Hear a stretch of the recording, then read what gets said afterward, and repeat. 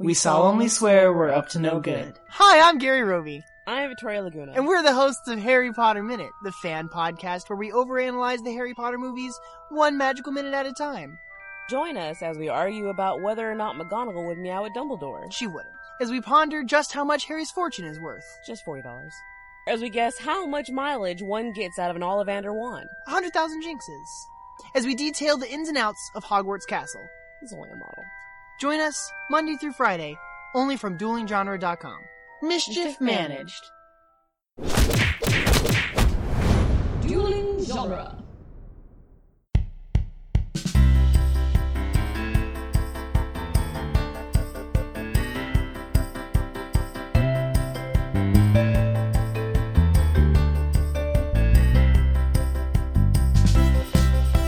Hello everyone, and welcome to the Protagonist podcast, where each week we look at a great character in a great story, except when we don't. I'm Joseph Dorowski, and this week we're playing Fairy Tale Mashup Round 2 with returning guest Kirsta Christensen. Welcome back, Kirsta. Round 2, Electric Boogaloo. I prefer Back in the Habit as the tagline for a sequel. And Fairy Tale Mashup. More and, fairy tales, more mashup. Yeah. In honor of our last recording, which I think was a year ago that we first played this game. Longer, yeah. Andrew has a head cold once again. I thought we were going to pretend that this was the same recording session. Right. We just saved it for a year. Yeah. Or that I've just been sick for a year. Sad. Yes, we do need producer Andrew to step in to help out in playing this game, Fairy Tale Mashup. So he'll be jumping in to help introduce the elements that we'll be mashing together, and then also to join in the brainstorming. So as we play Fairy Tale Mashup, we'll be given a classic fairy tale and a genre. And then we have to workshop a story that blends those two.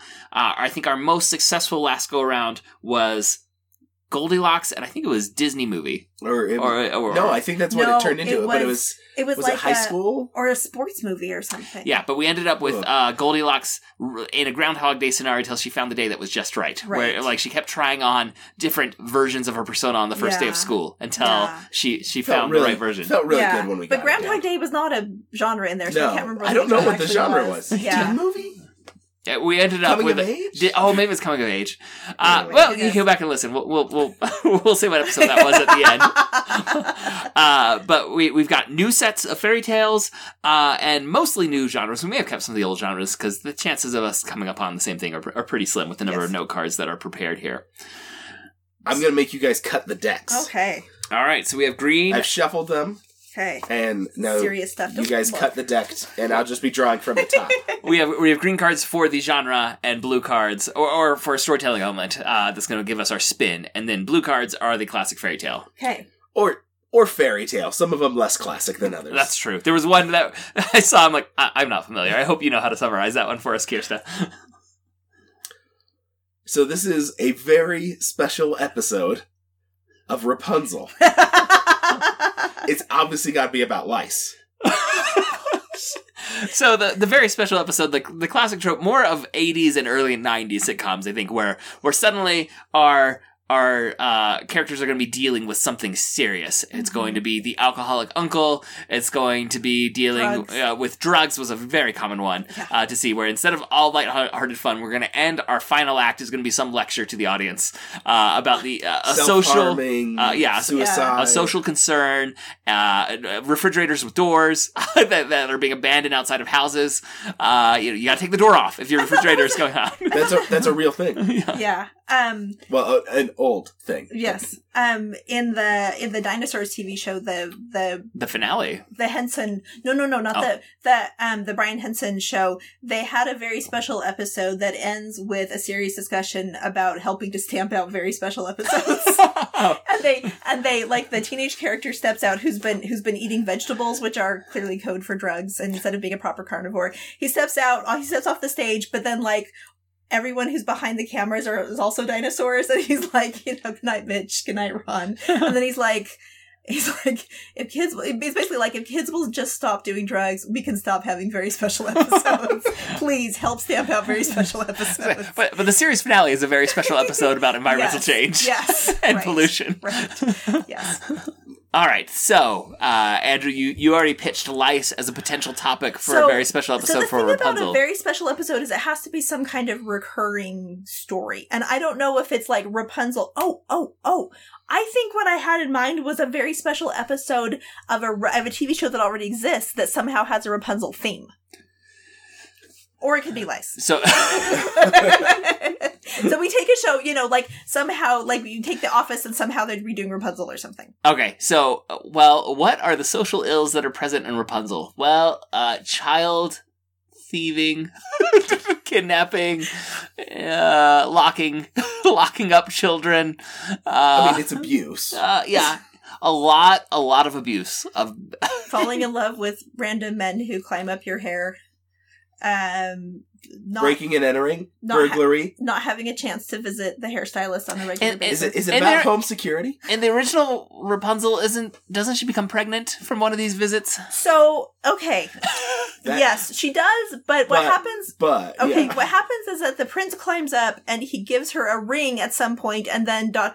she's pregnant. And my mother, when she was young, read that and was like, this is scandalous. And then discovered that at a certain point in time, you did not actually need to have someone officiate your wedding. If someone gave you a ring, then you were married. So for whatever faux medieval time they were, they get married themselves in the tower. In the long time ago time. Mm-hmm. Okay.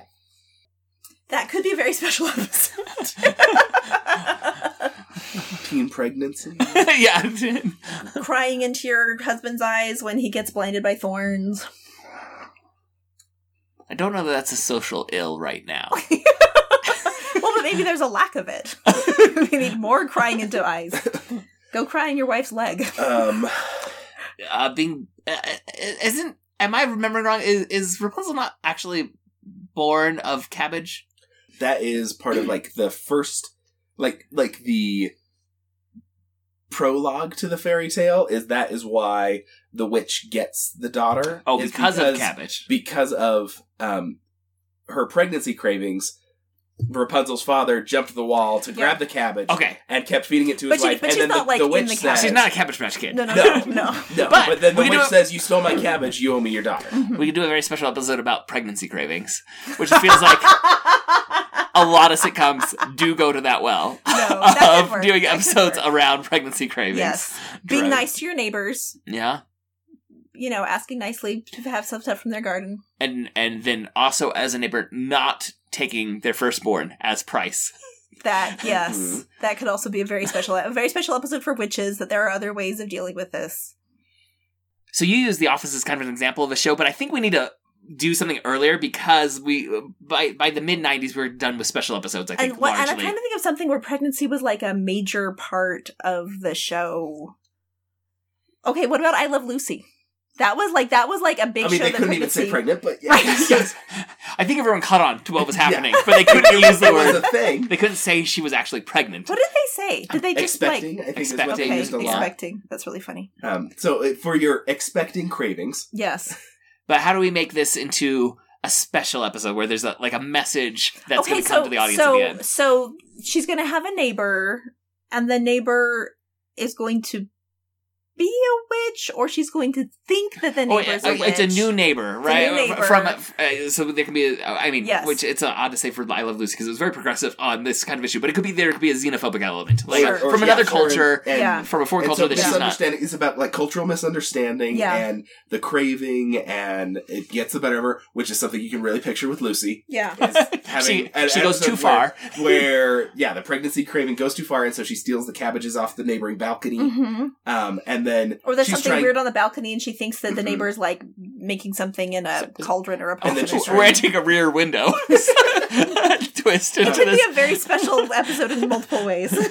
and so her situation is that she is trying to continue her stealing, but not confront the fact that she could just talk to her neighbor. Yeah. Right? There's a misunderstanding, and because she's scared to talk to the neighbor because of the otherness. No. She stole something from the neighbor, and now she's scared to talk to the neighbor because she's worried the neighbor will find out. But she keeps seeing all these things and won't talk to her. What if it's not that she's scared of the neighbor for their otherness? She is self-conscious about her otherness. Mm-hmm. She's embarazada. There's a little Spanish pun.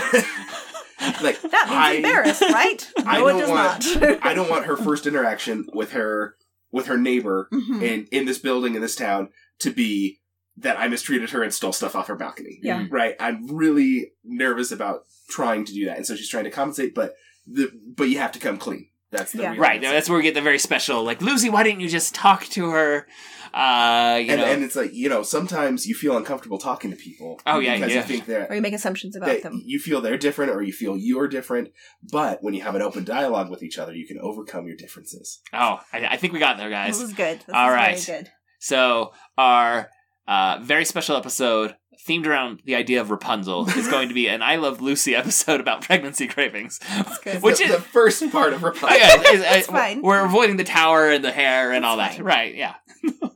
All right. Well, shall we move on to round 2 of Okay. Fairy Tale? Well, I already called it Fairy Tale Mashup round 2. So the second entry in round 2 of Fairy Tale Mashup. Okay. A Rumpelstiltskin, so another baby stealer, I think. Mm-hmm. How often does that happen in fairy tales? A lot. Well, I guess like- for Rumpelstiltskin, it's not baby stealing, it's It's- child stealing. Right. Yeah, I don't know. Offspring stealing. Right. But she was old Right. enough to be like betrothed. No. It's Am I getting this right? she promises the child. The she promises firstborn. her children, Oh, her that's firstborn. right. Yeah, so That's it's baby what it stealing. is. Yeah. Right. Yeah, it Okay. is baby stealing. Okay. Was this just a way they could make kids feel better about children who died young? About About siblings who died high young? infant mortality. High infant mortality is, Rumpelstiltskin's got your sister. Ooh. And it's a fish out of water story Okay. or premise. Okay.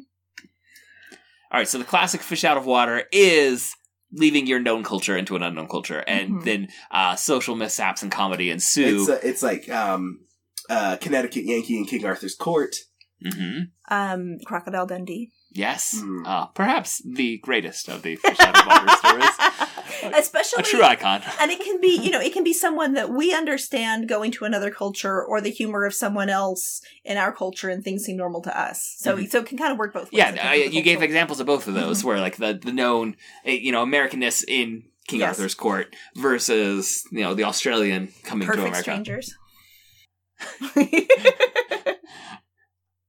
No, sorry, I was trying to pull. I can't pull any good examples, though. I know as soon as we're done recording, I'm gonna Yes. think of a half dozen Yes. fish out of water. This Yeah. is not a subtle trope. No. So, But it's also not the same as it's not the same as a hero's journey where they go into the unknown world. Like it can be, but but by its nature, it's not like, oh, it's just that stage of the hero's journey. It's like, no. The premise is how interesting it is to have different a culture clash. Yeah. And it's almost more about the domestic things that don't quite work. It's not necessarily a grand adventure. It's just everything. Even the Everyday small life things are is so different. different. Yeah. Well, and often with the very special lesson that both cultures are good. Right at the end, It's very similar to our previous. we can learn from both cultures. So, okay. Rumpelstiltskin. So one of the tricky things, Rumpelstiltskin is already a weird magical creature Like he's in an the world. infiltrator. Yeah, and so it kind of feels like he's already the fish out of water. Oh, I've got it. The fish out of water is later on when the Rumpelstiltskin successfully steals a child. Okay. And when that child re-enters Yeah, the society child later. has to. The child's norms Okay. are Rumpelstiltskin's Elf. world. Elf is another good Oh, example. yes, yeah. Oh, yeah. But in this Yeah. case, you were raised by this weird creature that... Yeah. That stole you because he So- was spinning gold. So the woman didn't find Rumpelstiltskin's name, or the woman's servant, the queen's servant, Yeah, doesn't we'll find say Rumpelstiltskin's name in this instance. And so, but downer then, story. but then, as Rumpelstiltskin starts dealing with an adolescent entering teenage years, he's like, "You're done. Go." I cannot wait. I don't- I am getting rid of you. I don't know thought what I this was thinking. I thought this was going to be great. It's not. You are 13 years old and It's you're like, out of here. Rumpelstiltskin is like, you can only have your child back if you can guess my name. But she couldn't, so... and then at He's like, I didn't really mean for this to happen. I just wanted to stress her out. like one more moody outburst from the child and locking themselves in the room, he goes to the woman. I He's like, hate you. "My name is Rumpelstiltskin. Here." Yes, and so now it is about. And now the child has no sense of economy, has no sense of how money works, because he's like, don't you just make this out of basically thin air? Yeah. So the child has been acculturated to Rumpelstiltskin's hovel. Is there Is a there whole a world? race of Rumpelstiltskins, or is he just kind of hanging out by himself? But the way that I classically remember Rumpelstiltskin is basically a hermit. Yeah, he's sort of he's magical anomalous. Yeah. And so it just would have been the Rumpelstiltskin household experience, and then being forced back into a world, and it could be a world with economy. Mm-hmm. I don't know what other. So what is everyday conflicts. life for Rumpelstiltskin? All we know about him is spinning straw into gold, right? That's his MO. And he only offers to do that because the young woman's father or someone brags that she can do it. That's a very specific brag. Is this a common brag, and so he does it all the time? Does he have lots of powers? Yeah. And can he do any magical brag? Can he take care of it, or is it always strong? Ooh, he can take his mutant power is to take on anyone else's magical brag. He can suddenly do that thing. And that's how he gets through days to days. He has to nudge people to make magical boasts so he can actually do it. Yeah, it's like kind of like a con. Mm-hmm. Right? Almost like a grifter. Yeah. Right. So in Napoleon Dynamite, when the guy says, "What do you want to bet? I can throw this football over that mountain." Rumpelstiltskin actually can make that happen. Yes. I can take care of this. Yeah. Yeah. And so what does this mean for the kid? Okay, well, I was going to say, what time period are we working with? Because this is also going to affect the fish out of water part. Is this a modern day Rumpelstiltskin story, or is this ye olden, once upon a time? If we're spinning things, I feel like it's ye olden time, at least when spinning is more practical. Yeah, and gold as the primary exchange. Yeah, pre-industrial revolution and gold currency. So mostly we got vaguely Renaissance. Sure. Yeah, we got to figure out what Rumpelstiltskin's day-to-day life looks like for this kid, and then send the kid out into that world. Yeah. So, what if it is Renaissance? Okay. And so we are dealing with a technological boom. Oh. People are becoming able to do things that before only Rumpelstiltskin could do. Mm-hmm. And the kid is in the mix of all of this, where it's oh yeah, this can totally happen, and he's just producing the technology to do it because he saw Rumpelstiltskin do it. He believes it's possible, so he manufactures a way to do it. I was leaning a similar way. Instead of maybe his Rumpelstiltskin's power is to respond to any boast, it could be he can basically spin anything. So their needs are met by spinning, food, gold, clothing. Clothing is not too extraneous. That was not too supernatural. So everyone talks about needing stuff. He's like, well, everybody's got a spinning wheel. Come on. And then this kid inspires the Industrial Revolution. Yes, he's the Eli Whitney with the cotton gin. If you just work hard enough, you can spin anything out of factories, guys. It's all about pistons and rotational motion and how to convert that into what you need, right? And so he starts weaving. It's more about weaving thread, but he does it on a grander scale. It's well, yeah, if you just spin hard enough, you get what you need. And they're well, we need a lot of thread, so spin bigger. What's that thing called that would slow the mill down if it went too fast or turn it? It's the something governor. I would just call it a governor. Okay, maybe anyway, but he invents the governor and he does all this. Yeah, that's fun, and he starts the Industrial Revolution. I feel okay with where we've landed. Obviously, there'd be some details to work out if you were writing this into a full novel. We don't have any characters. That's fine. But it's fun. Yeah. All right. Bluebeard. Okay. And paranormal fantasy. That's kind of already yes. Are we really breaking new ground? Right. Do we really? Can we get a quick breakdown on Bluebeard? Brief summary of Bluebeard. It is a French fairy tale about a nobleman named Bluebeard who has been married several times, but his wives keep mysteriously disappearing. He marries another neighbor girl against her will. I was about to say, is no one suspicious of this? But she is. She does not want to go through with his marriage because her hackles are raised about all the missing wives. And so she goes to live with him in his rich and luxurious palace. So then he goes away and says, you know, here are the keys to the house. You can open any door you want, except you cannot open this mysterious underground chamber, which, brace yourselves, listeners, she does. So she invites her sister and her cousins over for a party, and then she goes into the chamber and discovers that it is full of the remains? Yes, the remains of his former wives. Sure. And the room it's more graphic in the fairy tale. Let's say the remains are pooling.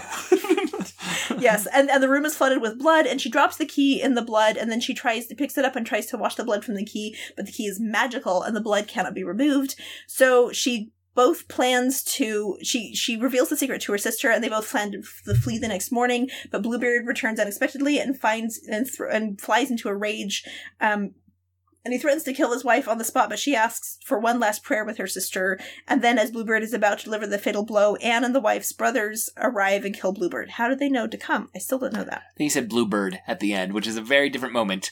You visualize that of whole family killing Bluebird. So, how are we going to get some sort of paranormal fantasy element? So paranormal fantasy is like, it's like Twilight and things that are... Twilight is sort of like the light version of paranormal fantasy. So you have often the human woman falls in love with some mysterious, brooding, the man who's also secretly some paranormal thing, or he has a curse on him or whatever. I've heard it described as in romance novels, it became not really socially acceptable to have men be brutes and like treat women really badly. It's like, no, men actually need to be better than that.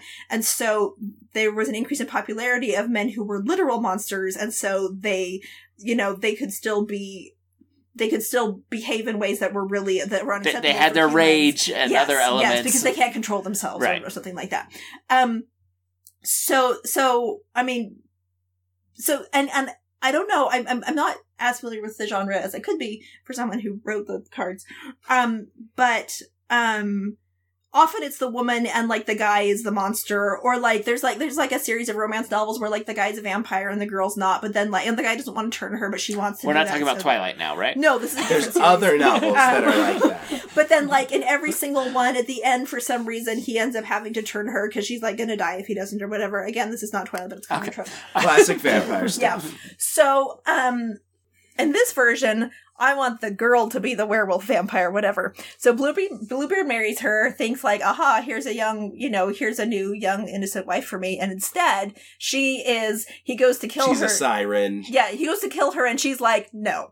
And she is this like scary werewolf. And then we can reverse the tropes. Although Bluebeard's not a good person, so I don't know how to do that. We're not reversing that part. We're just leaving the man as the monster as the original. Oh, yeah. Well, but then it's not a paranormal romance. Well, she's the paranormal element. But it's not a romance. Oh, that's true. Yeah.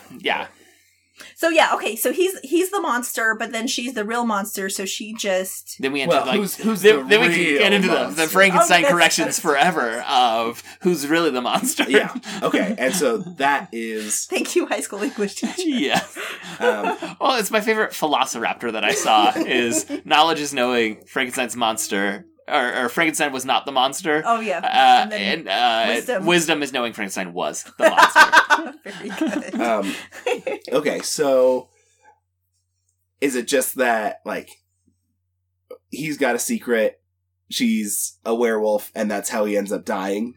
Well, I like the idea of basically we get to the scene where she realizes how much of a monster he is, and he's going to kill her because she now knows this. And she's just like, no. Or he stabs her, but it has no effect, right? Mm-hmm. Because of whatever. It's not silver. Right. It's not silver if she's a werewolf, or it's not through the heart if she's a vampire, you know, whatever it may be that she is.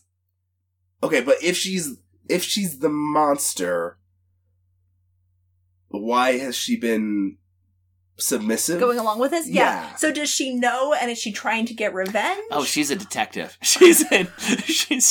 We've got a crime-fighting romance. Monster hunter. Yes. So wait, who was the romance with? Keep going. Well, I'm saying she's on the trail of these missing wives. Okay. She's trying to solve that mystery. Mm-hmm. So let's not, maybe we don't reach the point of marriage, but she's courting. She's flirting her way into the house, becoming courted by him, right? Yeah. To try and discover more information about And these we don't realize missing women. this until late into the story. Oh yeah, some of the twist is on the reader. Like the reader doesn't know they're reading a supernatural crime-solving detective in ye olden times. You've got to leave enough clues, right? That your protagonist is. Stuff. So it can't be first person because she can't be thinking to herself. If it was first person, we'd know right away she's a vampire, werewolf, or whatever it is.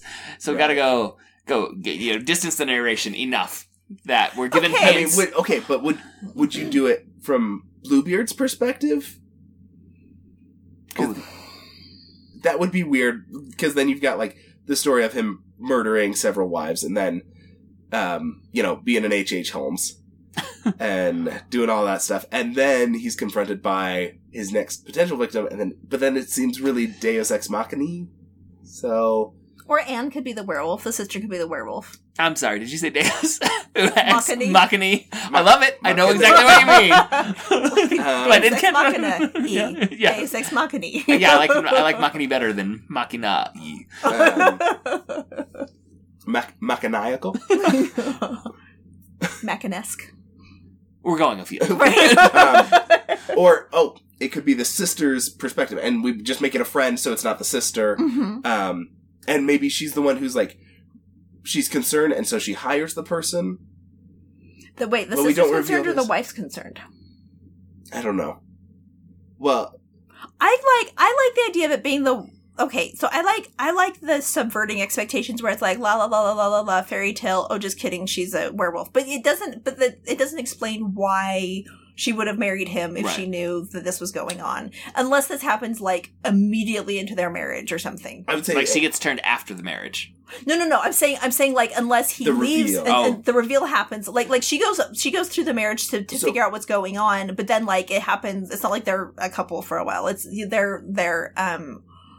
It's like immediately afterwards. Does it have to like be all the way to marriage or does she set the awkward marriage date of like she knows he has to be out of town that night? He's like, but that's the day I want to get married. I've always dreamed of getting married. No, it could even be they could be betrothed and she's living at the castle with her servants. Yeah, or something like that. Sure. And he's going to go out of town and then come back for the wedding.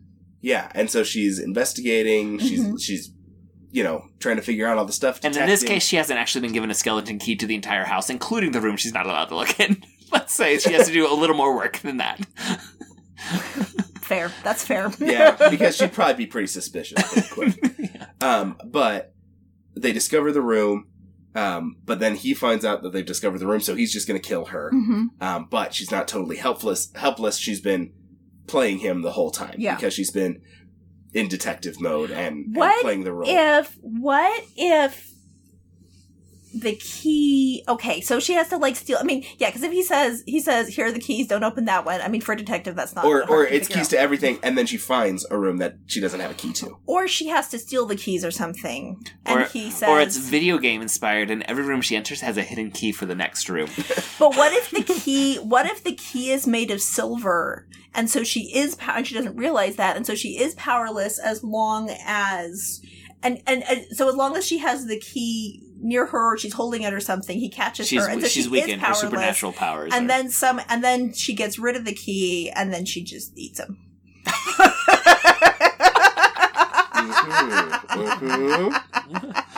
And the romance is.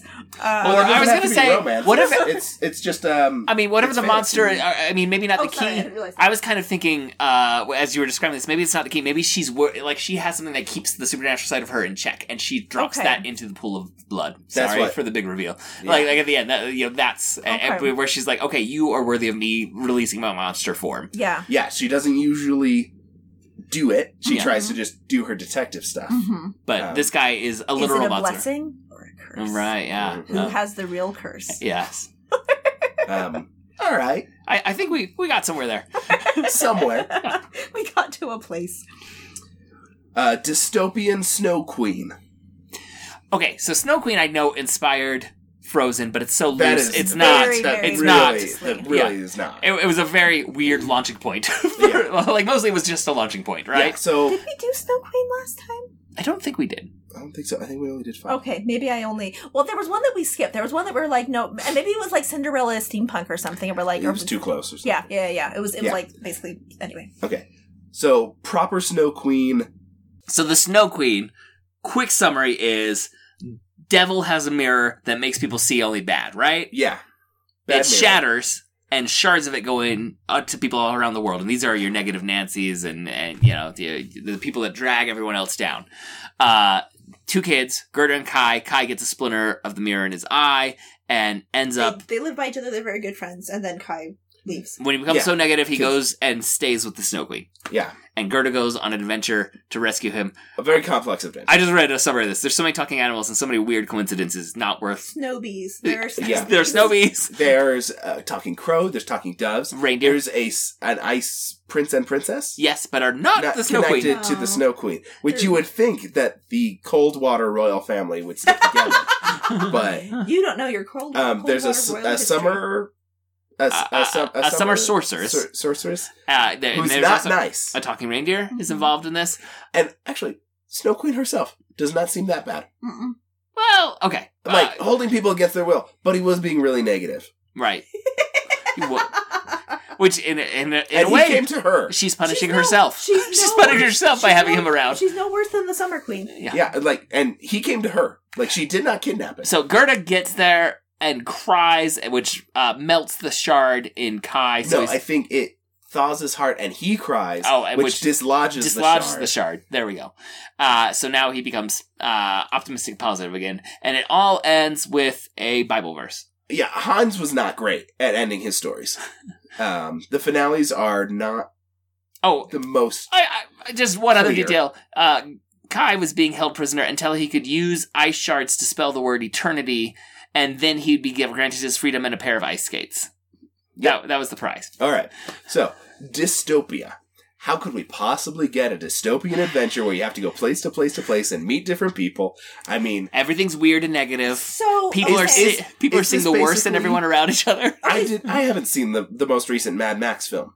But isn't this basically it? Right? Okay, you go there, so- you save people, So the you thing interact. about dystopia is that the world is already a really bad place, which is not true of the Hans Christian Andersen story, because Kai and Gerda are just hanging out in their little village or whatever city. But you can have like a broader dystopia and a little piece of nice space where they're like kids and they're having fun. But as soon as he gets a glimpse of what it's like out there. So in this case, he's not disillusioned by a shard of mirror. He's like a college freshman who starts reading entry-level philosophy and becomes really negative about the world all of a sudden. Wait, so is Kai going on the journey or is Gerda going on the dystopian journey? I would think Gerda, because that's how it is in the story. Yeah. So it could be like everyone is getting all ice sharded and everyone's miserable and it hasn't reached their little corner of Scandinavia, but then it does, and so Gerda has to go out to the rest of the world. And try and restore hope and positivity and stuff. And I assume that she's going to be healing everyone on her way to her actual destination. All those little interactions, they're going to be better off because. But there's also dystopia's also like there's a really there's kind of like things are so there's this dystopia that looks good on the surface, but then there's like the evilness underneath. Mm-hmm. But then there's the dystopia that like everything is just bad and everyone knows it's bad and we can't do anything to fix it. Hunger Games has both, depending on if you're in the capital or if you're in the outlying provinces, right? So who is the like? Is there a big bad behind all of it? I guess there's the devil and the. Yeah, there's a literal devil in this. So, but that doesn't. I mean, the devil. I actually so much of the story is weird, but I actually really liked the idea of the devil's mirror that causes you to only see the negative in yourself and in the world around you. Like that's actually kind of a. Mm-hmm. I like that concept. I feel like it goes to like what you did in one of the Christmas challenges with your Dream Lord.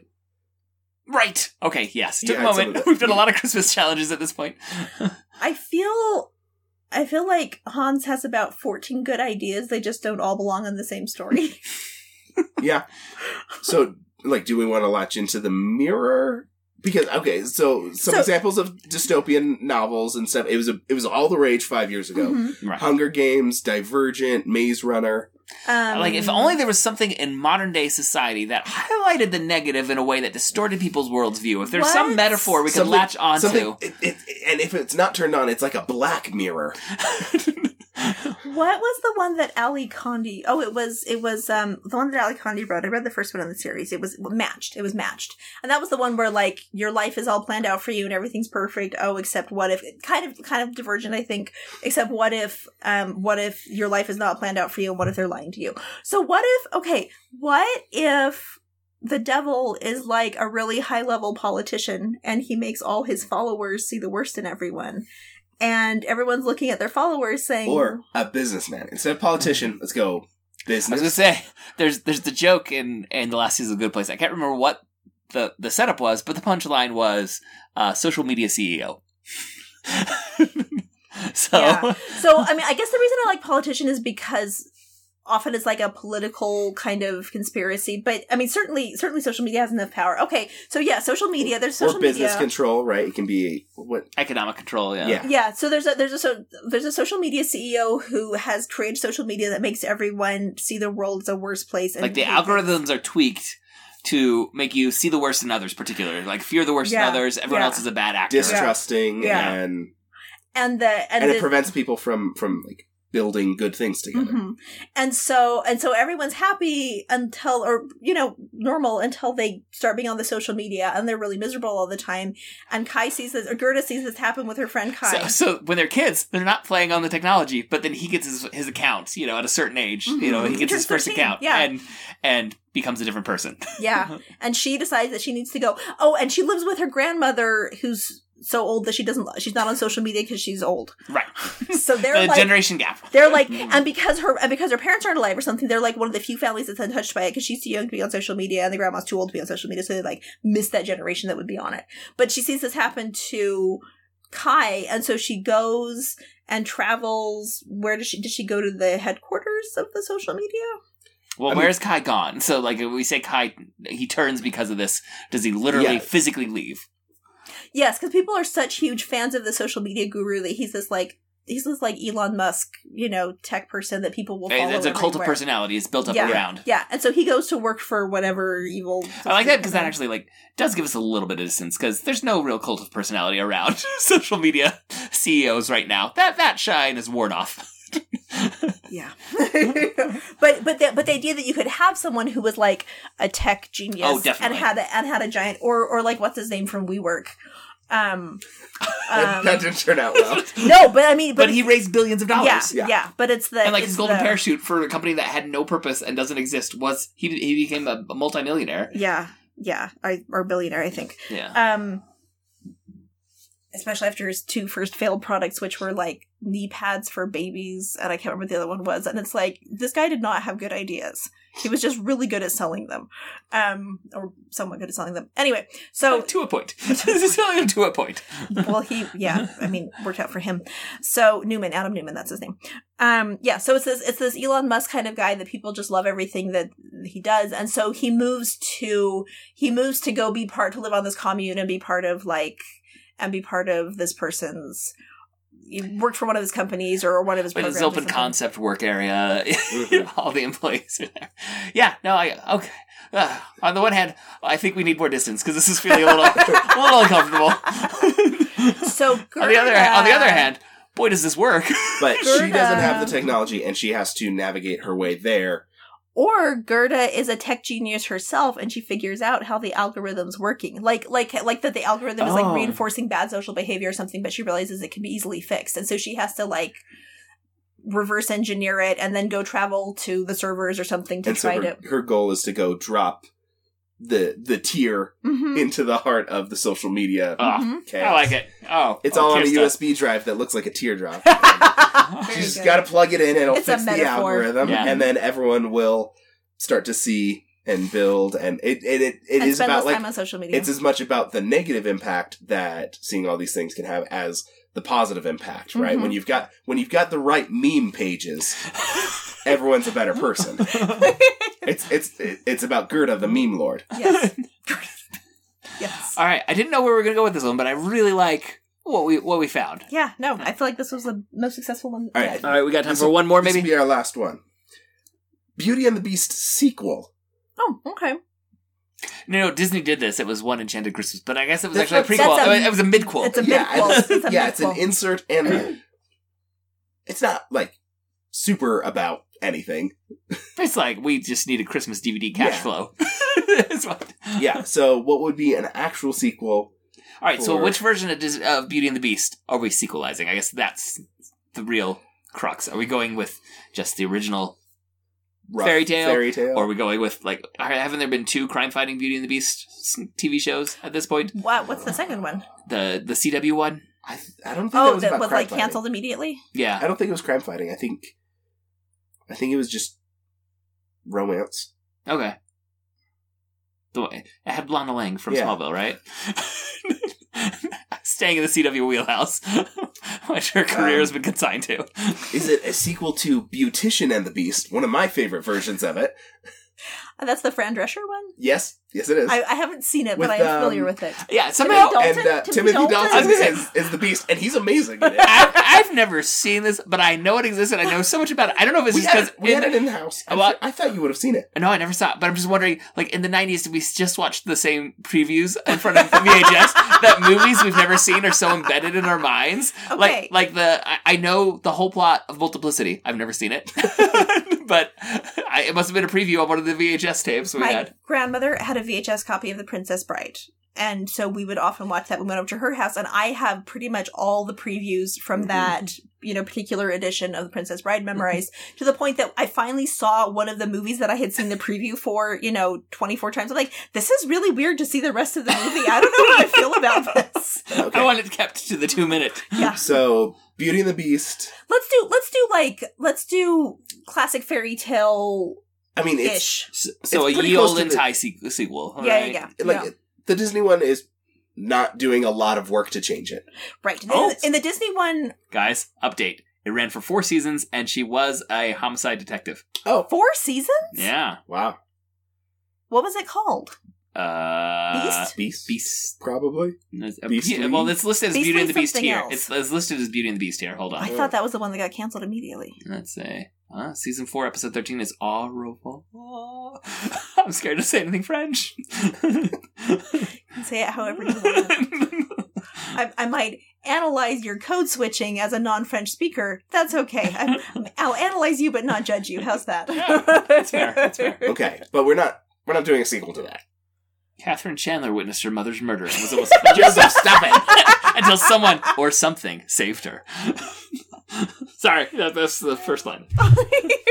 It's 10:30. Kestra's asking where I am, and I'm so sorry. Sorry. So, let's do so differences between the original version.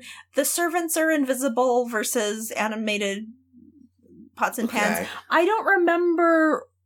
I don't think there's a Gaston or anything. I think in that's the an original invention. one. They wanted to have a villain. I think it's just she leaves and he's about to die, and then she comes back and restores him. So, someone once pointed out they were trying to put Disney princesses in like more specific historical periods and give them like super super accurate costumes. And someone along those lines pointed out that Beauty and the Beast is set in France, and it appears to be like mid-18th century, which means the French Revolution's coming pretty soon. Yeah, they have to. Oh, in my headcanon, they escaped the French Revolution. Oh, this is our sequel right now. We're there. Oh, well, so in the Disney version, They escape the French Revolution. They're rescued by. Oh, come on, Scarlet Pimpernel. I don't have anything on that, but at some point they settle in England, and their family becomes the Porters. And that is why in Tarzan, the Porters have the Mrs. Potts tea set. Oh, how funny. Okay, well then that's our So sequel. yeah, I think our sequel is Escaping the French Revolution. Yeah, It's about moving. Yeah. Downsizing and moving. Fish out of water. And it's clearly the Scarlet Pimpernel who saves them, but never mentioned as such. Or it's like it's from their perspective. Yes. Oh yeah, we see it from Yeah, their point they of view. interact with the Scarlet Pimpernel. Oh yeah, definitely. Yeah, and it's like the ending of Fiddler on the Roof, and they've all got to just get out of there. And it's like, okay, take what you can carry. It's gonna be a big change of pace. And they realize that it's their love that takes them through all the A very way. special episode finale. There's a little monologue about the love is the treasure we're looking for all along. We didn't leave our treasure behind. We found it. That's a lovely moral. All right, well, that's going to wrap up this episode. Thank you for joining us. For show notes and links to all the other great Dueling Genre shows, you can go to duelinggenre.com. Also, please subscribe to the Protagonist podcast in your podcast app of choice, and please leave us a review. That really helps us out. We would like to thank Nick English, who designed our logo, and Scott Tofty, who composed our theme music. Almost switched those two. If you enjoyed this episode, you might want to go check out episode number 190, when we played Hitchcock Musical, or episode number 228, when we played Fairy Tale Mashup Round 1. You can suggest stories or characters for us to discuss, or give us any comments comments or corrections by emailing feedback@protagonistpodcast.com. We're also on Twitter. You can follow @protagonistpod or @JDorowski, and our producer Andrew is @DisMinute, and our Facebook fan page is facebook.com/protagonistpodcast. We have really good conversations there with our listeners, and we'd love for you to say hello anytime. Kirsta, do you have anything you want to plug? No. Wash your hands. It's important this time. It's important always, but right now it's getting a lot of talk. It's evergreen advice. If you would like to support the show financially, you can buy a topic for us to discuss or show your appreciation with a monetary donation by going to patreon.com/protagonist. Thank you again for listening. We'll be back next week to discuss another great character and a great story. So long. Bye-bye.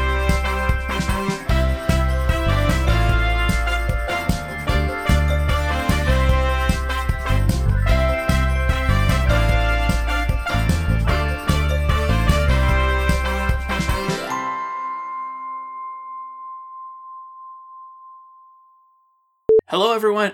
Which, by the way, you're a linguist. You knows. Is it just... This is not for the recording. I keep hearing this word pronounced multiple ways, and I don't... Is it reprise or reprise? Let's find out.